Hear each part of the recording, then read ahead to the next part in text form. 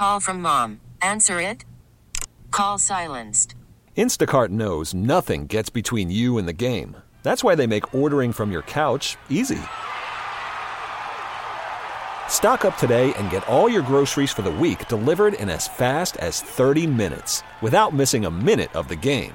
You have 47 new voicemails. Download the app to get free delivery on your first 3 orders while supplies last.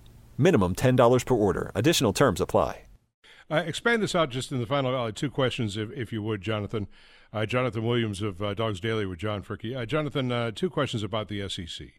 Final year of divisions here. Is it a case where you look at South Carolina is going to bat first here? I would imagine that they're going to put up at least a little bit more of a fight than they did last year, considering the way they finished the season. But is there really anybody in the East that's going to – is Tennessee really going to step up behind Joe Milton? Is Billy Napier going to get it together down in Florida with a new quarterback, and Graham Mertz? Is there anybody in the East, Devin Leary at Kentucky, that might even be on your radar as being, okay, that might actually – one we have to be careful of?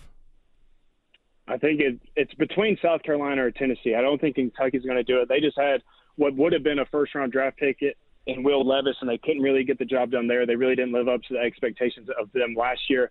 I think Billy Napier and the Florida Gators are still kind of in rebuilding mode with Graham Mertz at quarterback.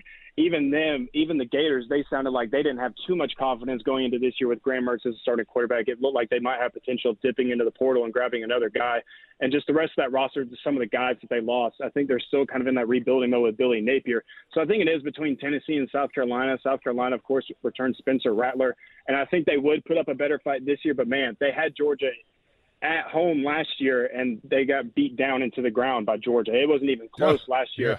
And then right. Tennessee probably is the best shot this year, though, just because it is going to be in Neyland Stadium. But even then, like you said, can Joe Milton replicate what Tennessee was able to do with Jalen Hyatt, Hendon Hooker, and those guys? I don't know. It's a big year for Josh Heupel up there to see if he can continue this success, which is what you have to do to really become a powerhouse in college football right now, is you have to string successful seasons together consecutively. And so it's a big year for Josh Heupel and them.